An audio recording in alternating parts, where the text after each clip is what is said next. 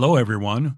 Welcome to Upsize Your Leadership, the podcast about enhancing your effectiveness wherever you lead, whatever your role.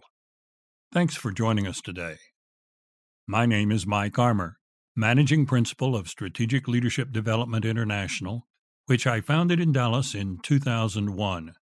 Since then, I've coached over 800 managers, executives, and entrepreneurs, and have trained thousands more on 4 continents. You can learn more about me, my company, and the services which we offer at leaderperfect.com. Last month, I interviewed fellow podcaster Jeremy Ryan Slate on his recent book, From Unremarkable to Extraordinary. The book was gleaned from the hundreds of interviews on his podcast, Create Your Own Life, where he interviews highly successful people from all walks of life to identify the factors behind their achievement. In 2019, Inc. magazine named his show the #1 podcast to listen to, and last year, Podcast magazine listed his podcast as one of the top 40 produced by people under 40, and BuzzFeed named him the millennial influencer to follow in 2018. From these interviews with guests who have included a former CIA director, a 3-time Indy 500 winner, Super Bowl champions, and top industry CEOs, he identified a dozen traits which are common to these successful people. These traits then form the crux of his new book. You'll learn more about that today. Based on what he learned in building such a successful podcast, he and his wife, Brielle, started a new media public relations agency called Command Your Own Brand. It's designed to help entrepreneurs share their message by appearing on high-profile podcasts. My interview with him was totally delightful, and I'm eager to share it with you and help you upsize your leadership.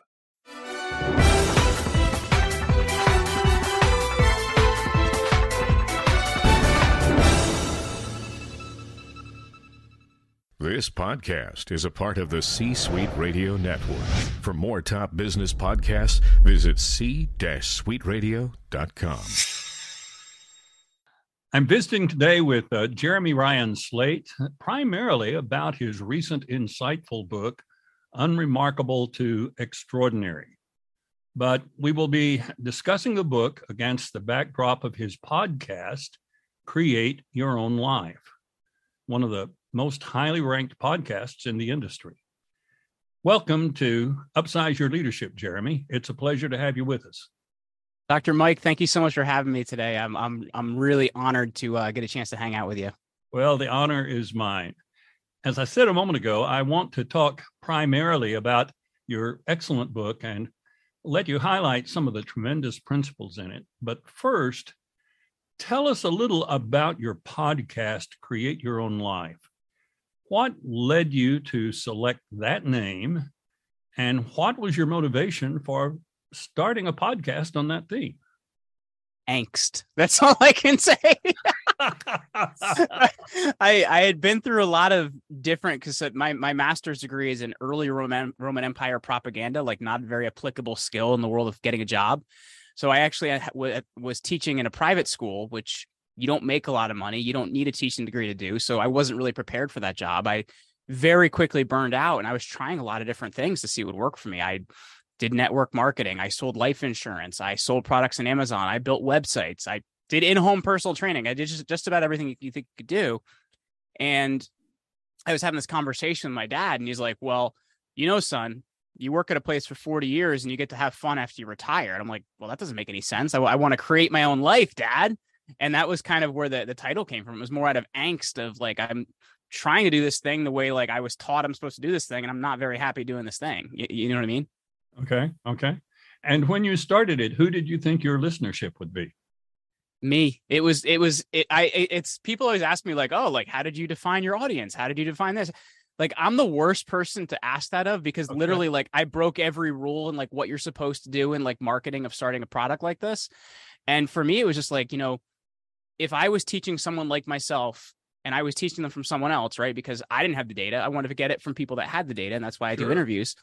So who would I want to learn from, and how would I want to learn from them? So that's really where the idea of the podcast has come. And I think why it's over the years, there's been inflections and changes and growth and things like that, because at the same time, like, I started this podcast when I was like 24 years old, and I'm 36 now. So it's like, at the same time, like, my life and what matters to me and things like that are very different as well. So I think I was the original audience, but at the same time, I've kind of grown, and that's also changed how the show has grown. Okay. And since the podcast basically fed into the book, explain the connection between the two to our audience that doesn't know that background. So I've had, at this point, I think we're at closing in on 1,200 episodes of the show back when I started it in 2014. So I've had a lot of conversations in that period of time. The wild thing about it, Dr. Mike, is I found that the same topics came up again and again and again and again. And I don't mean like, hey, we're talking about this today. I mean, when we talk about people's life stories, they would all do the same things unknowingly. And when I looked at it, they were really, probably could have been more, but I summed it down to 12 things that I saw every single one of these people were doing in a different way. And it was very, very interesting to me. And the original idea of what I was going to do with it is I looked at it, and I think adversity is an incredible thing in how we channel it. And the book was originally going to be about adversity. But when I really dove into it, I'm like, it's so much more than that. There's so much more to life and success and really making things happen than that. Because I'll be honest with you, I'm somebody that hates personal development books, because I think they prey on people's dreams. And I think many times there's not enough doingness in them. So for me, I wanted to create something that would give people something they can apply from the lives of others that have successfully done those things. So it's like, okay, this is exactly how this person did it. This is what it looked like in implementation, and this is what you can do as well. I just hate things that are airy fairy and you can do it. Just, think about it 3 times a day and it's going to happen for you. Like 95% of what you get done is the action you take, and just thinking about things the right way is important, but it's not going to take the place of action. So that's what I really want to put together. Great. In the book, you provide an extended description of how it came about. You wrote the first edition, then decided it really didn't resonate with readers the way you wanted it to. So you went back and did a complete overhaul on it. I really related to that part of the book, because that's exactly what happened with my first book on leadership 25 years ago. Although we went to press with it and published it and sold several hundred of them. Oh, wow. But every time I would teach it in a seminar, I would think, this isn't what I really should be doing. So we did a 60% overhaul of it and republished it about 5 years later. So I resonated with that. Do it once and then do it again and get it right maybe the second time. But while you detail in the book how it came together, I'm always interested in why books get written. What is the impetus which leads people to write a particular book, the why? So in your case, what prompted you to write it? Well, what originally prompted me to write it is like, hey, I'm going to help people create their own life, right? And I was like, okay, that's cool, but that's not necessarily very much different than what anybody else is doing. And at the same time, like, I don't know how to say this, man. Like, I'm a realist, and I am very much, I'm pretty aggressive in life. And like, if you read the original book, you're like, wow, this guy sounds like he walks on sunshine and there's clouds following him around. And when I looked at him, like, wow, this is just like, this is not me at all. And this is not how I live my life at all. And then the thing that actually really changed it, and I don't know if you noticed in the introduction, there's kind of a list of the things that are kind of my core tenets and kind of what matter to me. Right. So what happened was I scrapped the entire book. And I think I mentioned this in the book. My good friend David Breyer had said to me, well, what do you really believe in, man? What really matters to you? And when I sat down and really wrote about it, I was like, man, it's not different, but the lens is very different that you see it through. So for me, I started listing out what matters to me. Well, I don't think anybody should be told their business is not essential because world events change. We need to find out how to be more flexible.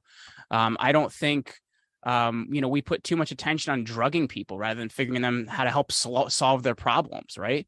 I think we put too much attention on participation trophies rather than like It's okay to lose as long as you win from that and don't lose again, right? Like I think there's a lot of emphasis put on the wrong things in society, where if you change kind of the way you're operating and the goalposts and also the learning points, you can do so much from it. So for me, it started with that. And I'm like, okay, given this new insight, what are the things people need to learn to actually be able to do that? And that for me was the major turning point of looking what was going to happen, because I could have written just another personal development book and it wouldn't have justified, number one, who I am, but number two, I don't think it would have helped very many people. And the feedback we've gotten from this book has been incredible. And that's really what I've been hoping to do. And I think one of the reasons you probably have received that feedback, at least in part, is because you do spell out your orchestrating values there in the introduction. I began my executive coaching firm in 2001, just as the high-tech industry was in a lot of chaos, a lot of new technologies coming on.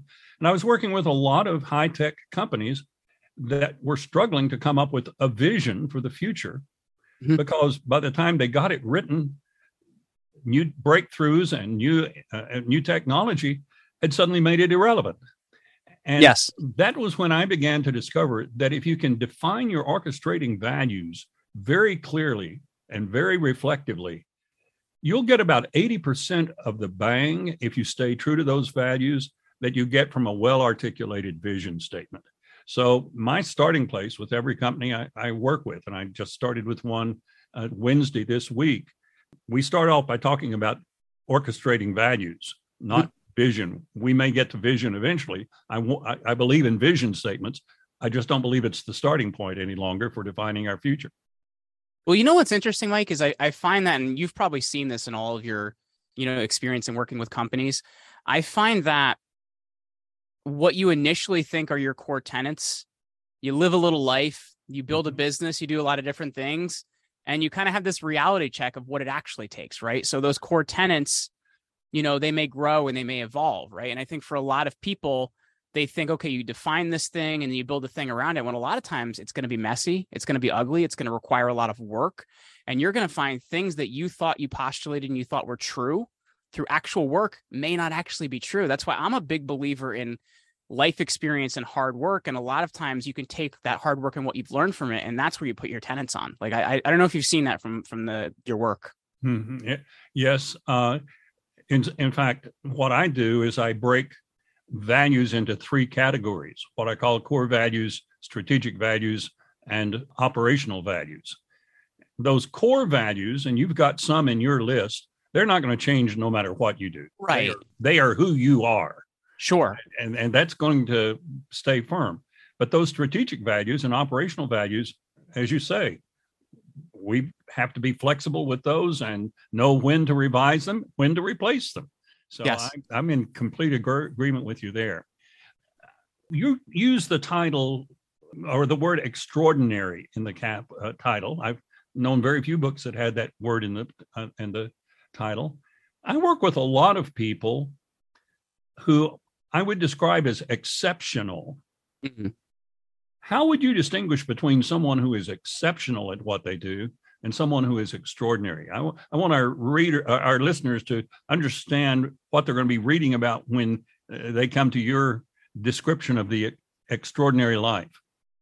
So actually, I don't know if there's a distinction to be made, because the idea that I came up with when I originally put the title together, it was, extraordinary itself is one word, right? But when I put it together, it was always two words from the perspective of we're all ordinary, but it's the things we do, we implement, and how we win that make us extraordinary. And that's why even on the cover, it's, both words are the word is actually split into two lines, because I think about it like we're all ordinary. Maybe we're born a little bit better than others because maybe we have some skills, or we have, maybe our family is more well off, whatever it may be, but we're all essentially ordinary people. It's what we do, it's what we learn, it's what we implement. It's how quickly we can learn from what happens and implement. That's what makes us extraordinary. So the viewpoint to me isn't really, we're looking at, okay, what's the difference between exceptional and extraordinary? I think we're just looking at like what takes someone from ordinary to extraordinary. Do you get what I'm saying? Like what takes them be more than a regular person? Because a lot of people, they'll go through life. They'll have a pretty normal life. They'll have a couple kids, and they'll always kind of be close to debt and just kind of making it. But you look at somebody that, like, how can I be extraordinary? How can I have a bigger impact? How can I help other people? How can I create a vision that's bigger than myself? That's extraordinary. That's more than ordinary. Okay. It struck me that you devoted the first chapter of the book to courage. One of the reasons that stands out to me is that my primary thrust is training and coaching in the field of leadership, writing in that field. And in keynotes and workshops, when I'm talking about the traits of good leaders, I always say the one non-negotiable is courage. Mm-hmm. But there have been leaders in history who were not very good from a standpoint of character or even competence. Yes. But every one of them had to have courage in order to impact the world as a leader. So share with us your rationale for putting courage at the lead in your book. Well, I think the thing you have to consider first is when you look at anything in your life, right? Thought always becomes before action. If I think, if I'm going to move my arm, I have to think I'm going to move my arm, right? Like, but it happens in a millisecond, right? Like, it's not like a long process. And when you look at it, it's the same way in when you're going to do something. You have to think, I can do it. I'm willing to do it. I'm willing to take responsibility for it and do it. And that's what, when we look at courage, that's what courage actually is. A lot of times people won't do something because of how other people feel about them, what will occur to them, what situation it's going to create. To actually, like, kind of ruffle some feathers and make some things happen, you have to say, okay, I understand the ramifications. I understand what could happen to me. I understand what could happen to others, but I need to do this thing, or I need to make this thing happen. So in order to really do that, you have to have courage. You have to have the ability to walk into the face of, sometimes a little bit of mental, but sometimes often physical danger of what is going to happen to you and what could happen to you, to risk it to actually get somewhere. You look at, like, I think an excellent example of lack of courage. I know you're a military history guy, Neville Chamberlain. Terrible example of courage. The guy wanted to make other people happy. He wanted the world scene to look at him the right way. And so he appeased Adolf Hitler rather than making the right decision. You have to have courage to do what's right, even despite how other people may feel about it. And that's where courage comes first. Good. Well stated. One of the other traits that you don't devote a chapter to, but you certainly highlight it and punctuate it, and that is the importance of humility in the stories of these successful people that you've interviewed and studied. In my latest book, Leadership and the Power of Trust, when I talk about the 7 traits of highly trusted leaders, I lead with humility. And I think probably for some of the same reasons that you dealt with it. I know you're a fan of George Washington. I don't know this comment about him from Lord North after the Treaty of Paris was signed. But I don't. As the king was signing the Treaty of Paris, ending the American Revolution, he looked up at the prime minister and said, Lord North, what will General Washington do now? And the prime minister's response was, I think he will go back to Virginia and become a farmer again. And the king's response was, if he does that, he is the most humble man on the planet. Mm-hmm. Because never before in history and never since has someone led a revolution to overthrow a government and then immediately stepped aside and gave authority to someone else. And so we don't think of George Washington in terms of humility, but at least one monarch recognized the man is very humble. If you think about it, Dr. Mike, though, like that's also the reason that a lot of people called him the American Cincinnatus, right? Because you think of in Roman legend, there's this character, and then he may or may not have existed, right? We don't know if this guy was even real. His name was Cincinnatus. And in Roman government, this is kind of before the empire, right? When they were still a republic, there was this position called the dictator. And the dictator was someone for 6 months would have ultimate power to walk in, solve a situation, and, kind of leave power and do whatever. And Cincinnatus, historically, may not be a real guy once again, was the only one to actually have dictator power, handle the military thing that came up, and then just go back to farming, just like, we're talking about with George Washington here. Right. Great. You devote a lot of emphasis in your book, and having listened to some of your podcasts, I know you do this on podcasts too, to passion. and the importance of pursuing passion. Elaborate on that a little bit for us, would you? Well, I think I want to make a differentiation here because I think there's this idea of, and like I said, I'm closing in on 40, but I think my generation has kind of ruined the idea of following your passion and you'll never work a day in your life. And I frankly don't think that concept is true. I think it's something we've been led to believe by internet marketing and things like that. The differentiation I want to make is between following your passion and finding your passion. Following your passion to me seems like it's more of a passive process. Like you're following something and hopes you'll catch it, and it'll one day maybe slow down enough that you can catch that rascally rabbit. But when you're looking at finding your passion, to me, finding implies you're doing something, right? You're looking, you're observing, you're trying. And to me, that's the difference, because I think that the way our education system is set up, and this is funny, as I said, since I have a master's degree, I think it's set up not for application. It's set up for a lot of theory. And one of the biggest things missing is an idea of apprenticeships. I'm not talking about an internship. I mean an apprenticeship where you decided you want a career, you work in that career for a little bit, and you either get some skills or you use that as a time to decide this is not what I want to do with my life. And in that, you're doing things. You're not afraid to screw up. You're not afraid to say this career isn't for me or this idea isn't for me, but hey, I've gained some skills. I painted houses all through high school and college. It doesn't mean I wanted to be a house painter, but like if my wife ever wants a project done, she knows I'm the guy to do it for her. But like those teach you real world skills, and you have to do a lot of things you don't like to find the things you do like. And I think that's what it comes down to, because you need to be enjoying something, but that thing also needs to produce money or value in some way, because if it does not, you're not going to be able to do it very long. So to me, finding your passion is continually trying things to find the right thing for you that aligns with your ability to survive and produce something, as well as be happy doing it. And I think that's what it really comes down to. And you just used a word there, enjoy. One of the themes that I've been pursuing for the last about a decade is the importance of discovering joy in the game, because the joy that we find protects us from a vulnerability we have as long as success is defined only in terms of what's out there in the future. Sure. So what if I am very competent, very capable pursuing this thing that is out there in the future, but I have a car accident and my life is cut short and I never get there? Was I a failure? My theory is that if I was finding joy in the game, I was successful. Yeah. I didn't have enough time to get to an ultimate goal I had. And so I want people to find the joy in the game, because I think the joy in the game gives us some of the same outflow in terms of the energy, the creativity, the imagination, the determination that we bring to our effort that your concept of passion does. What's your thought on that?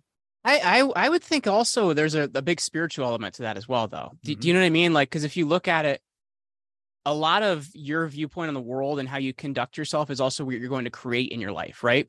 If you're somebody that you're miserable, you're not happy, you hate people. Well, first of all, don't be a public speaker if you hate people. But like you're going to create a lot of those things in your life. And joy, I've always used the acronym. You have Jesus, other people, and then yourself, right? Because you're really looking at spirituality and putting the right attention on the right things. Like, am I creating good things for others? Am I creating a good environment for others? Right.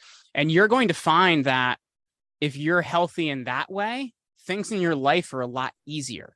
But I think often, we're miserable. We want a pill. We want a solution. We want whatever it may be, but we're not willing to do things to actually create happiness for ourselves. And I think because, society has really taught us that, we're just kind of this physical body. There's not a spiritual element to us. So to me, I think for a lot of people, it's actually a very spiritual disconnect that's missing on why they can't find joy in anything they're doing. That's an excellent observation, and I would fully concur with it. As we move toward wrapping this up, I've got some curiosity as an author myself. I know when I set out to write a book and have a clear concept, I think, of what I want to say, just the process of getting it clearly expressed on paper causes other ideas to start popping up that I had never considered before. Yes. And by the time the book is finished, there's a lot of content in it, even some models and metaphors that I had never even considered before. So I'm just wondering, in the course of writing this book, what things popped up? What were the new discoveries or the greater clarity that you got on something important? Well, I got a funny story for you before I get into that part, talking about books and their experience. My first book, I actually wrote when I was in grad school, and there's only one university in the country that still uses it. Other than that, it doesn't sell very many copies, and it taught me a really big lesson. It's called Gnaeus Pompeius Magnus and the Apotheosis of Augustus. I was taught, don't title your book in Latin; no one will buy it. So that was a really big lesson I actually learned was, if you're going to write something, write it plainly and write it to communicate, because it's not actually going to help anybody if you don't intend to communicate. Right. But, going to this book, I think the thing that's interesting is writing a book itself is actually a really big personal development activity, right? Because it causes you to really look at things. So, because I was listening the other day, Tucker Carlson was getting interviewed, and he was talking about, when after he got off the air and everything, and he kind of was just like, what do I do with my life? He actually started doing a show again, literally because the idea of preparing for a show and writing for a script for a show helps him, because it forces him to write out his ideas and defend them. That is exactly how I felt with this book. My ideas had to become richer. They had to become stronger, and they had to be challenged, because if I could not beat that challenge, then the ideas themselves may not be useful ideas, right? If you look at a piece of information is only as useful to you as you can apply it. And if you can't apply it or it's confusing, then it's not very useful. So to me, what I actually found is I started with way more concepts in this book, and we ended up at 12 because I'm like, those other ones, I had to try and really flesh them out, and they really weren't true when I looked at them at scale. So to me, that's what happens is you learn to defend your ideas better. You learn to work your ideas better. And I think you learn a lot more about them. Good. Your book really looks at the themes you explore through the eyes of two groups of people, entrepreneurs and sports figures primarily. A lot of my clients are people who are in corporate roles and have no interest or desire to ever be entrepreneurial. And at their age and their weight, they will never be a competitive athlete. It's sort of like me. They're people of my own flock. And some of them are there not just for the security of the corporate. I've got a client who has 2 PhDs, speaks 3 languages besides English, and has international experience, but is a researcher in an area of science where she wants to be working for a company that can give her the very latest cutting edge laboratory technology. There's no place else you can get that except the corporate world. So she's perfectly happy to spend her life there. Those are not really the kinds of people you're talking to, but for them, what does it mean to be extraordinary? They're not going to be successful business people. They're not going to be all-stars, most valuable players on an athletic team. But what does it mean for them to be extraordinary? Well, to your client that speaks 3 languages, I took Latin for 12 years, but no one else will speak it with me. Well, I would say, Dr. Mike, really looking at that, I think when you're looking at it, there's extraordinary people in every walk of life, because those people are looking to be better, to improve, to become the best, right? Like, I don't care if you are somebody that is working at a restaurant. If you can make that like waiting tables, if you can make that an experience that enriches other people's lives and enriches their day and makes things better, you can be extraordinary at that. Mm-hmm. And that's what one of the things I really finished up with in this book is I think so often we want to define what extraordinary means for others, but we can't, because the barometer is so different. We have to define, what does it mean for me to be the best I can? It's just like success, right? Like success isn't for you. Yeah. It's not a definitive thing, right? Like it's not, because like you may think this is success and be like, I don't want to do that, dude. Like, but like when you look at it, we can't define what it has to be for others, but you can apply these tenets to become the best in that sphere. Like you can still lead other people within your organization so that you can create more impact. You can still learn to deal with adversity, because I'll tell you right now, if a contract got canceled or if something happened, that's adversity. You need to figure out how to handle it. So I think there's so many different ways that this can still be applied, because this book isn't about handling business. This book is about handling life. And if you can handle life, you can handle anything. Okay. So as we wrap up, tell our listeners how they can find the book and enjoy the benefit of it themselves. So if they want to grab the book, that's over at getextraordinarybook.com. And I actually put together a really awesome program for them that anybody heads over there and gets it. It's called 30 Days of Extraordinary. And if you jump in, grab the book, come back with your receipt, we'll send you the program. And that's over at getextraordinarybook.com. Okay, very good. Let me encourage all of our listeners to certainly consider taking him up on that offer.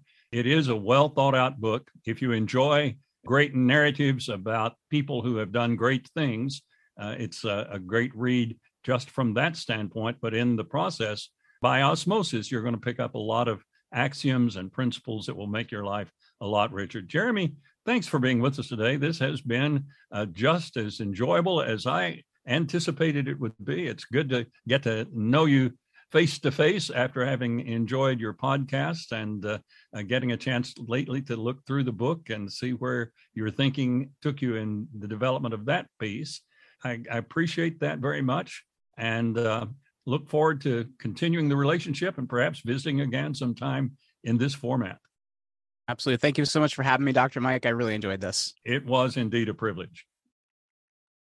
My thanks again to Jeremy Ryan Slate for his time with me, which he graciously agreed to reschedule to accommodate a calendar conflict which I developed with our original date. And thanks to you for joining us for this podcast. Again, the name of Jeremy's book is From Unremarkable to Extraordinary. You'll find it on Amazon, and you'll find his podcast, Create Your Own Life, on iTunes, Spotify, and other major podcast platforms. I look forward to visiting with you next week.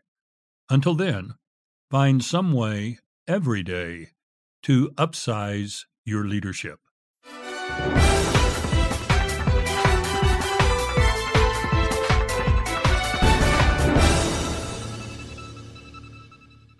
This podcast is a part of the C-Suite Radio Network. For more top business podcasts, visit c-suiteradio.com.